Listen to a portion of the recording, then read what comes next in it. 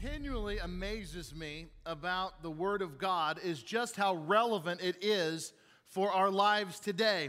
Time and time again, at least my experience has been, maybe your experience has been, we read the Bible, we're blown away by how immediately it applies to what we are going through today.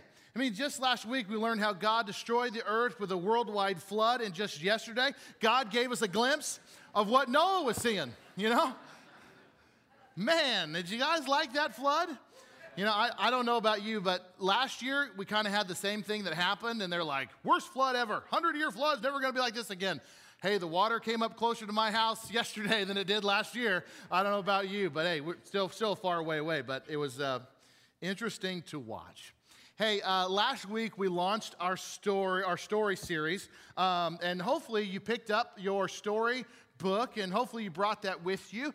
If this is your first time with us today and you don't have a storybook, I want you to know that we've got plenty of copies out at the Welcome Center. We'd love to give you one. It's our gift to you, and I would love to invite you to come and do the story with us throughout this whole series. I just believe it's going to be one of the greatest things you could ever do to just digest and read God's Word. So that's my invitation to you. Come and join us. We'd love for you to go through this with us. But like I said, we started this last week. You've got plenty of time to catch up. And we learned that God created everything. He made man in his own image. And then when he was done with creation, he looked out and he said, it is very, very good. But what happened? Man messed up. Adam and Eve, they sinned, and it changed everything. Everything got messed up from there. Adam and Eve, we read, got kicked out of the Garden of Eden. Cain killed his brother Abel. Wickedness spread all over the world. God regretted making mankind. And then we read about Noah, who built an ark to save him and his wife and his 3 sons and 3 daughter-in-laws and 2 of every kind of animal in the flood. There's a real problem that entered the world. Mankind had become sinners, and even though God wiped wicked people off of the earth with the flood, it did not remove sin from people's hearts. But if you keep reading, there's still hope. God didn't give up on his vision that he had created, what he dreamed about of doing life with his creation. So we're going into chapter 2 today, and what we are going to see as we get there, it's God's efforts to win man back. Remember, God's original vision was to come down and live in perfect fellowship with us. That's what the Garden of Eden was all about. So in chapter 2, we learn that God decided that the best way to continue his grand vision of being with his creation would be this: to establish a nation. A special group of related, like-minded people intent on knowing God as much as he wanted to know them.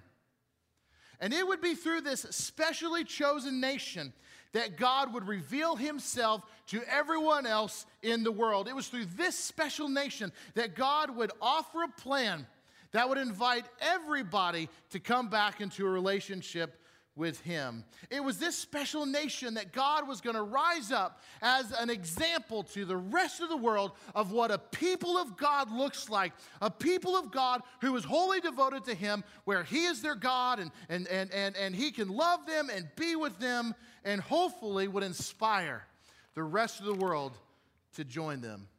So just like the beginning of chapter 2 says, the title, God is going to build a nation. The world was filled with wickedness, but there was going to be this group. And what you're going to see in this story, God's going to say multiple times that they will be my people and I will be their God. And this nation will begin with a man named Abram, and his name would later get changed to Abraham. He is a central person in the Old Testament and the entire Bible for that matter. Now, let me just give you a heads up. I'm going to say the word Abram or Abraham a lot in this sermon. There are points of the story, he's called Abram. There are other points, his name gets changed to Abraham. I don't know what's going to come out of my mouth. It may say Abram, and I may say Abraham. It may say Abraham, I may say Abram. So just give me a little grace. I mean the same guy. You never know what's going to come out of my mouth. So it starts with Abraham. So please open your storybooks to page 13. That's where we're going to be. Chapter 1 ended with Noah and the flood. That's where we left off last week. In your Bibles, that would be Genesis chapter 10. Well, the story about Abraham picks up in Genesis chapter 12. Just a little side note here, just to kind of help you bridge time. There is roughly 1,000 years that transpire between Genesis chapter 10, the end of it, and Genesis chapter 12. That is a long time. You know, a lot of people can be born and live during 1,000 years. There's a whole millennia goes by, and we don't really know a whole lot about what happened during that 1,000 years between Noah and Abraham, but we do know this, that at some point during that time, the peoples of earth got together and they had this idea. And it was an idea that God wasn't approving of. The idea was, do you remember? Let's build a tower to reach heaven. Often referred to as the Tower of Babel. And that displeased God. And so what did God do? God confused all of their languages, and the tower project essentially came to an halt. So on page 13 of your story Bible, we are introduced to Abraham, and it starts like this. The Lord said to Abram, go from your country, your people, and your father's household to the land I will show you. I will make you into a great nation. I will bless you. I will make your name great, and you will be a blessing. I will bless those who bless you, and whoever curses you, I will curse, and all peoples on earth will be blessed through you. You don't have to turn there right now, but on page 15 of your story Bible, we read that God took Abraham outside, and he's like, Abraham, look up. This is Genesis 15:5. He took him outside and said, look up at the sky and count the stars, if indeed you can count them. And then he said to him, so shall your offspring be. That is quite a promise. Turn over to your neighbor and say, hey, that's quite a promise. That is quite a promise. This is one of those promises that is going to carry through every part of the story. It's a promise that we read over and over again in the Old Testament, and it's a promise that gets referred to in the New Testament. It is quite a promise. Abraham, out of you I will build a nation, and they will be more than the stars in the sky.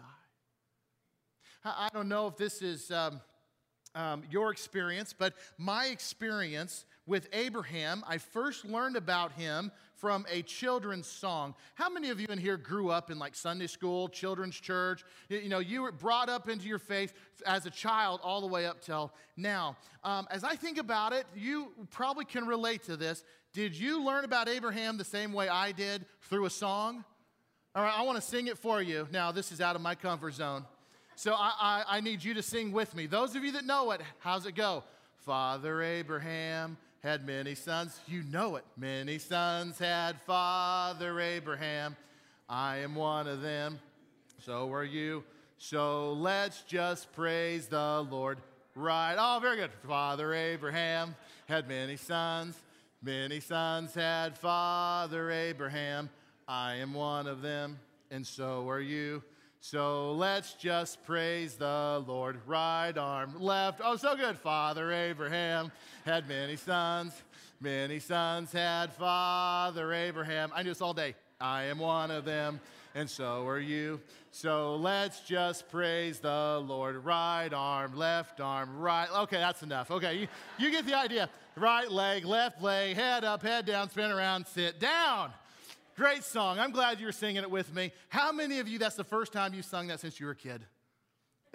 And you still knew the words, didn't you? It came back to you like that. That little silly song was used to teach me. It was used to teach many of you. It was used to teach thousands and thousands of kids over the years of this promise that God made to Abraham, that from him, God would build a nation. He would be called, referred to as Father Abraham because he fathered many people. And this nation would ultimately be the nation that brings Jesus the Messiah into the world. This is a very big deal. This is central to God's story to get man back into right fellowship with him. So the first thing that God tells Abram to do is to pack his bags, move to a place that he's never been to before, because God was going to make him into this great nation. And from the outside looking in, especially if this is your first time to ever read the story, we might be tempted to say, there is all kinds of problems with this plan. First of all, from an outsider looking in, you would say, Abraham's completely the wrong guy for this. If you know anything about Abraham and his wife Sarah, then you would know that they come from a family of idol worshipers. Abraham's father, Terah, was an idol worshiper. They grew up with idols. And you go, why would God pick somebody who was so familiar with idols to build this great nation out of? Abraham and Sarah, here's another thing that seems out of place. Abraham and Sarah are an elderly couple who have never had any children. At the time that God makes this promise to Abraham, Abraham is about 75 years old, and God tells him, you're going to be a dad at 75. Would that be good news to all of you who are 75?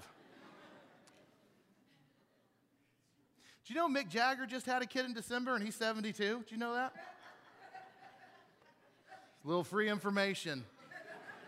And Mick Jagger has nothing to do with Abraham, just to let you know. All right. Abraham is 75 years old. God says, you're going to be a dad. And Abraham would be 100 years old before that promise was fulfilled. Think about it. God chooses an elderly, infertile couple to populate the nation.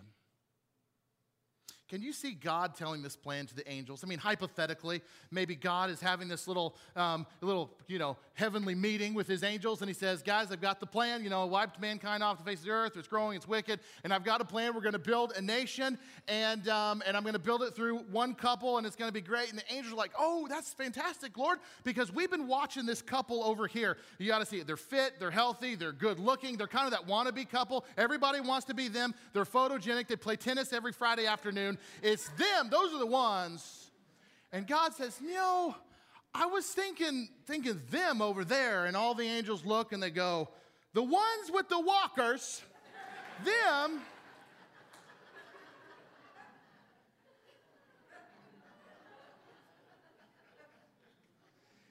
So God chooses this elderly, infertile couple to build this nation, to keep his vision alive of community with his creation. This will not be the last time that you see God pick the most unlikely people to fulfill his purposes.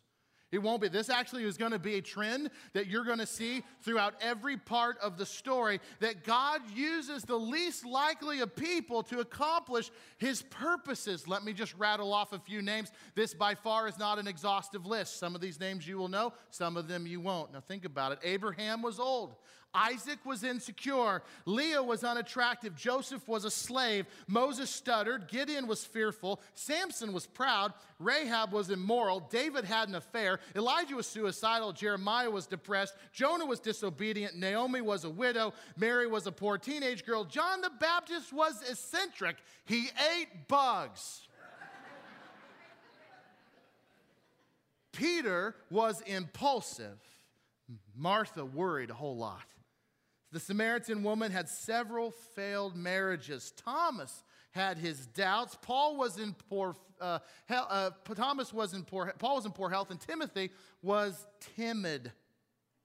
The Bible is not about a book filled with perfect people living in perfect times, experiencing perfect scenarios. No, the Bible is more about God using the least likely of people to fulfill his purposes, like choosing an elderly, infertile couple to populate a nation.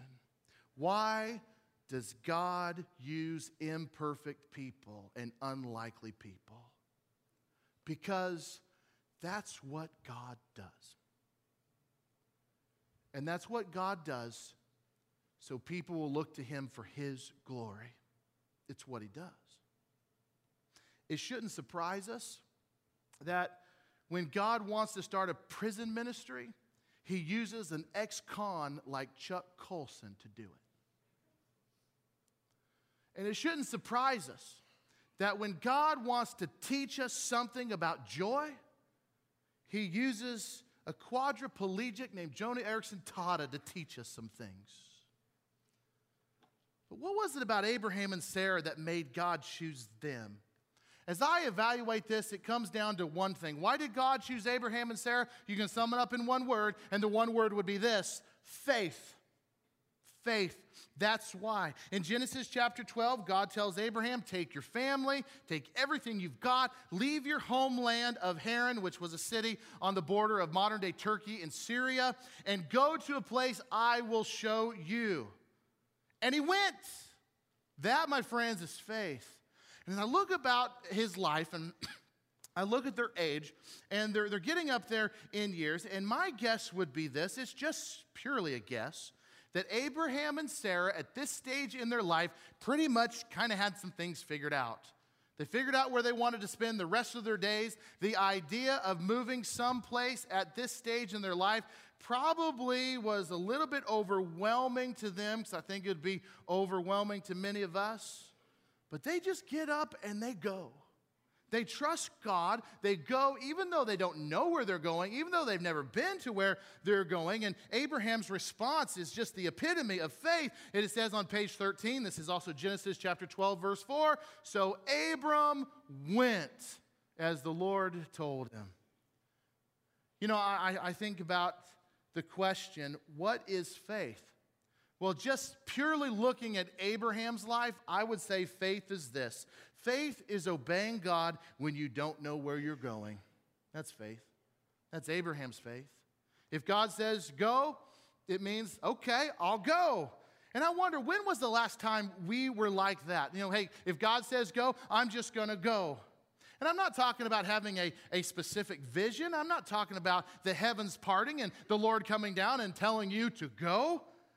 I'm talking about, when was the last time you had what I would just refer to as the Holy Spirit burden, where the Holy Spirit was nudging you to do something, to go. You felt conviction, and you felt as if the Lord was impressing it upon your heart, and you were like, all right, God, this is you, and I'm going to go, and I'm going to do this. When was the last time?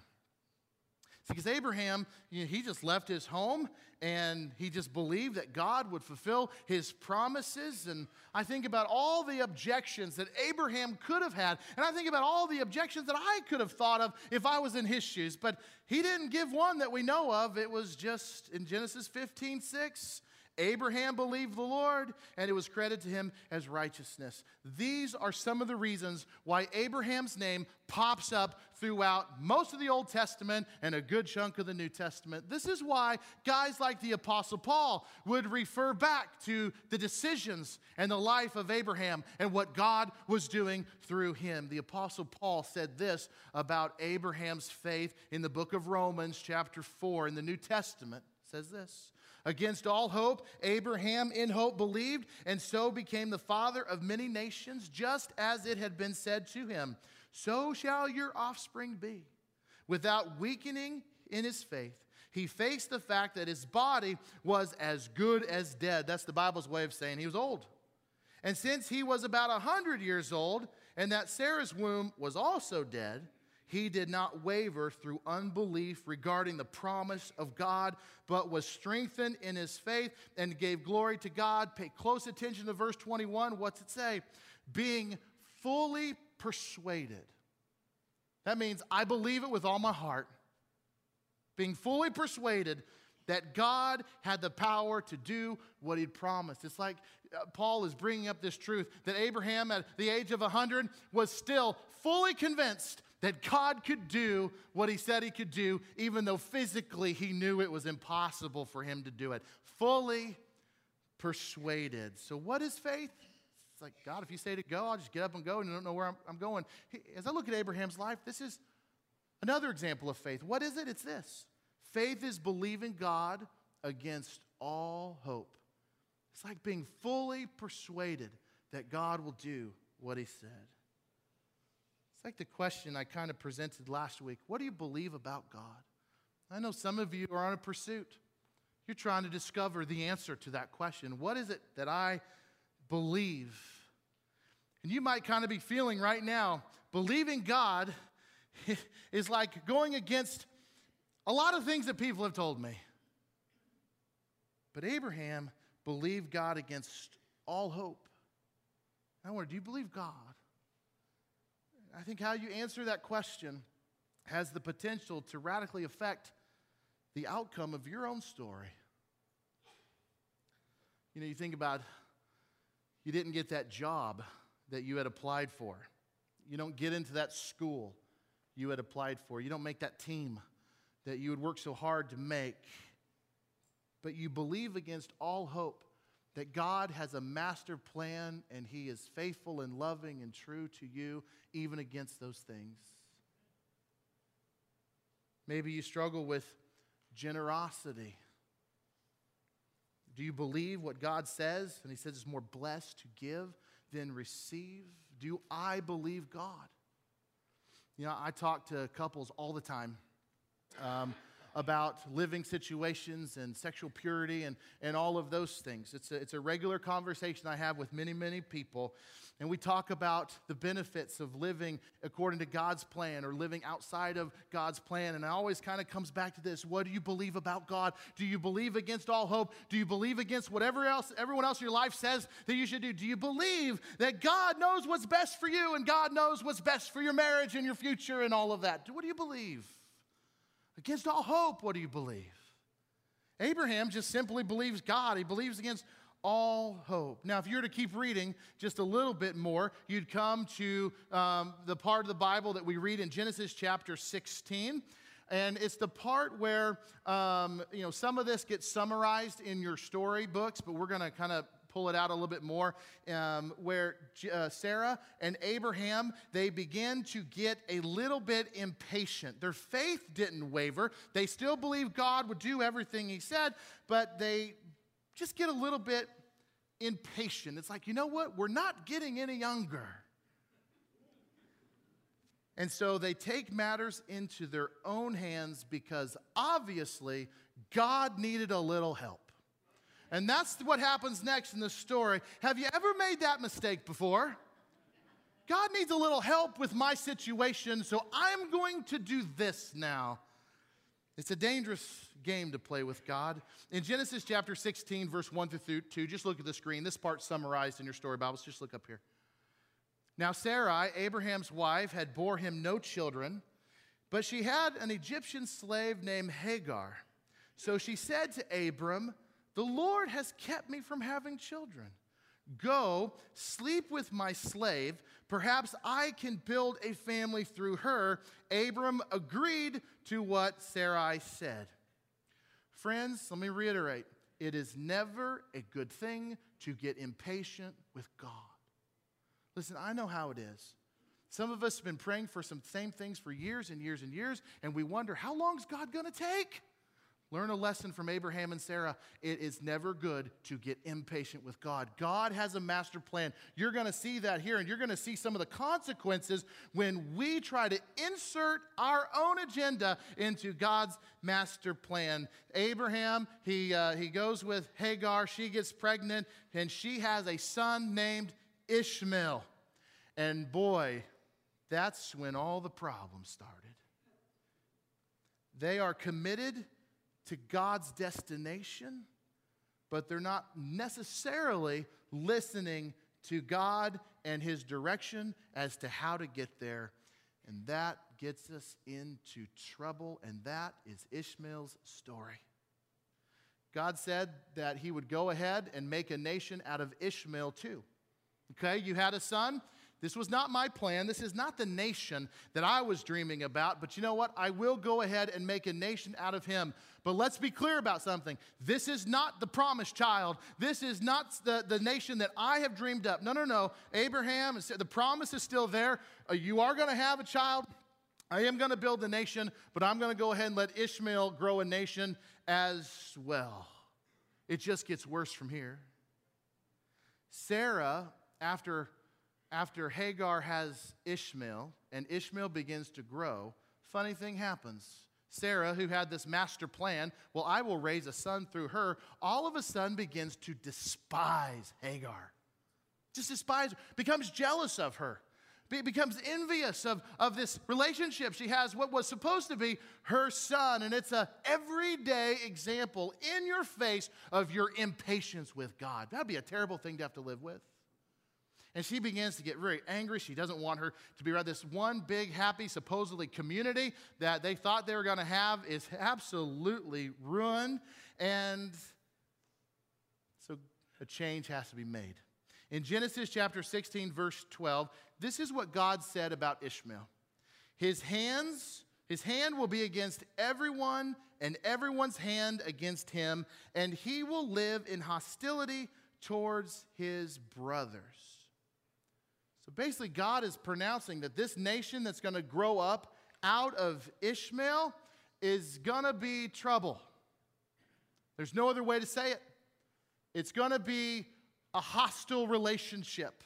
So like how Sarah and Hagar had a hostile relationship, so will be this nation towards the others. So you have Ishmael, who was born from Hagar, and Hagar, and he is going to have a brother named Isaac. Now Isaac is the promised child to Abraham and Sarah. This is the child that God always dreamt for them to have.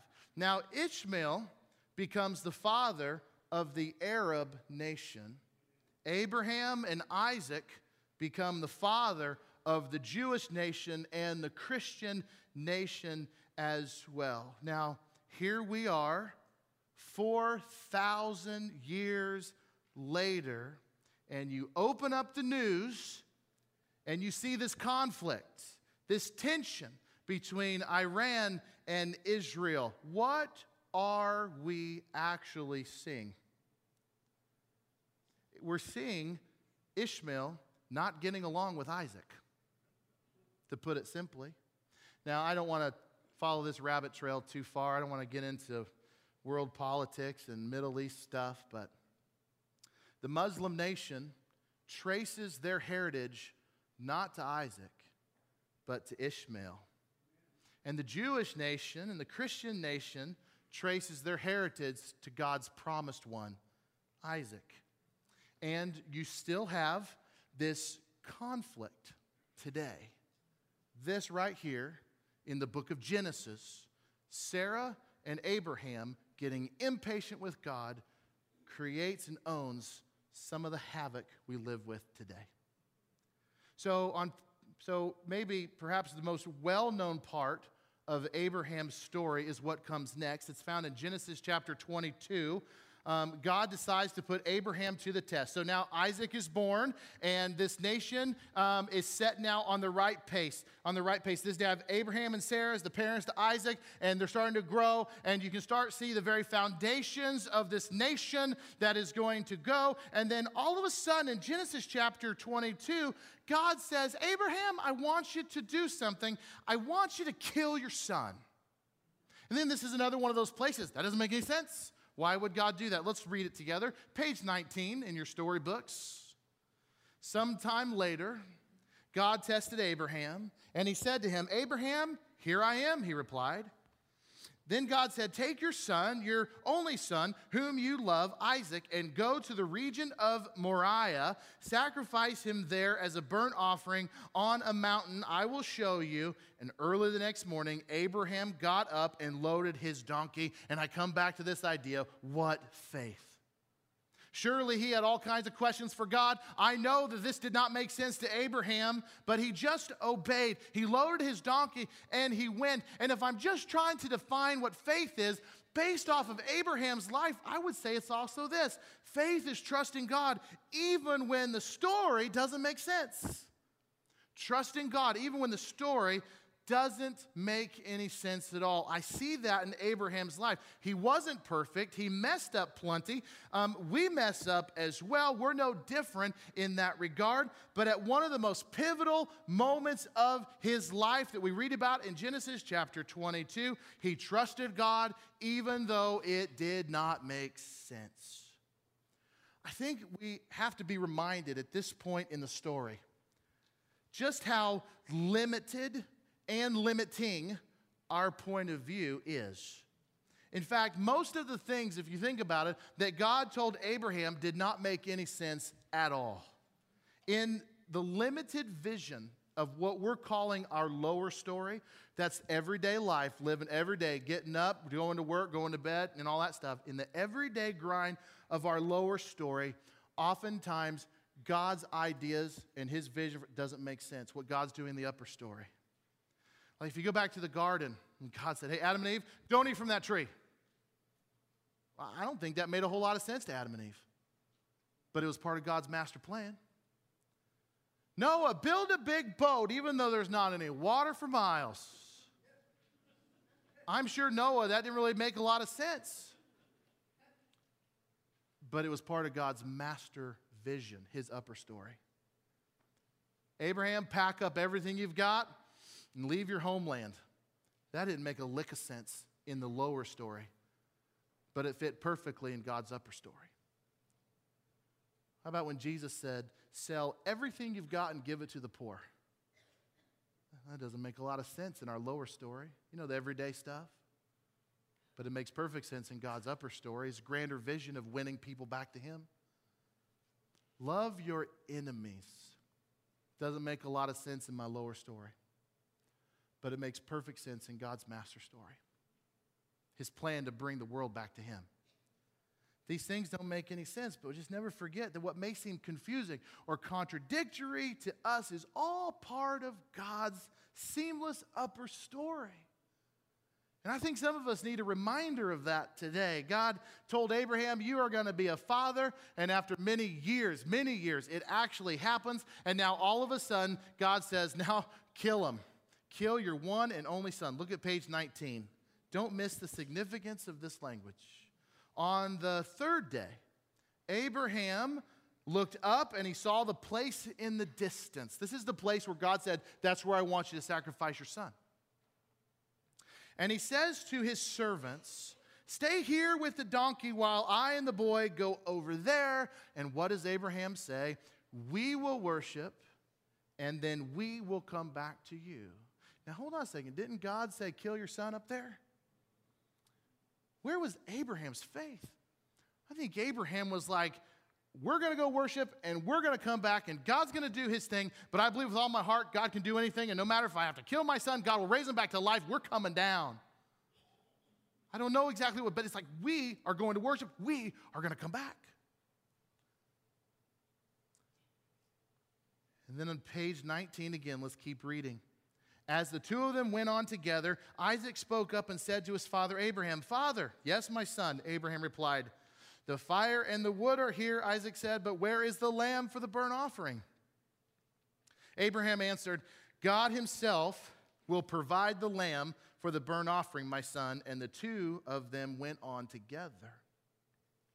And when they reached the place God had told them about, Abraham built an altar there and arranged the wood on it. He bound his son Isaac and laid him on the altar on top of the wood. We get the impression that Isaac's just a little guy. There's every indication in the world to make us think that Isaac is an adult by this point, perhaps in his 30s, maybe almost approaching 40. And he willingly says, all right, Dad, if that's what you think we should do. And he lays his life down. I can't even imagine the emotion going through Abraham. And then he reached out his hand and he took the knife to slay his son. But the angel of the Lord called out from heaven, Abraham, Abraham, here I am, he replied. I get the impression the knife was here. Do not lay a hand on the boy, he said. Do not do anything to him. I know that you fear God because you have not withheld from me your son, your only son. Abraham was invited to be a part of God's story, not because he was deserving, not because he was qualified, but because he had faith. That's it. I've asked the worship team to come out here and lead you in a song. It's a song by Matt Redman. It's called Never Once, and I think you might be familiar with it. I think of this song, and it reminds me of Abraham on many levels. Oh, Abraham was living his life. He had his highs and his lows. he had probably those moments where he wondered, when is this promise going to happen? God said something to me at age 75, and here I am 100, and it hasn't happened yet. And we've made some mistakes along the way, but I still believe. And I'm reminded throughout Abraham's story that never once did he ever walk alone. Ever. And neither do we. Never once did God ever leave him on his own. God never leaves us either. If you get anything from Abraham's story, he wasn't perfect, but God was right there with him. And he was faithful. Oh my goodness, was God faithful? He was faithful all the way up. Think about on the mountainside when he was supposed to kill his son. Was God faithful? Was he? Absolutely he was. This song reminds me of Abraham, and I think it reminds us of us. Would you stand?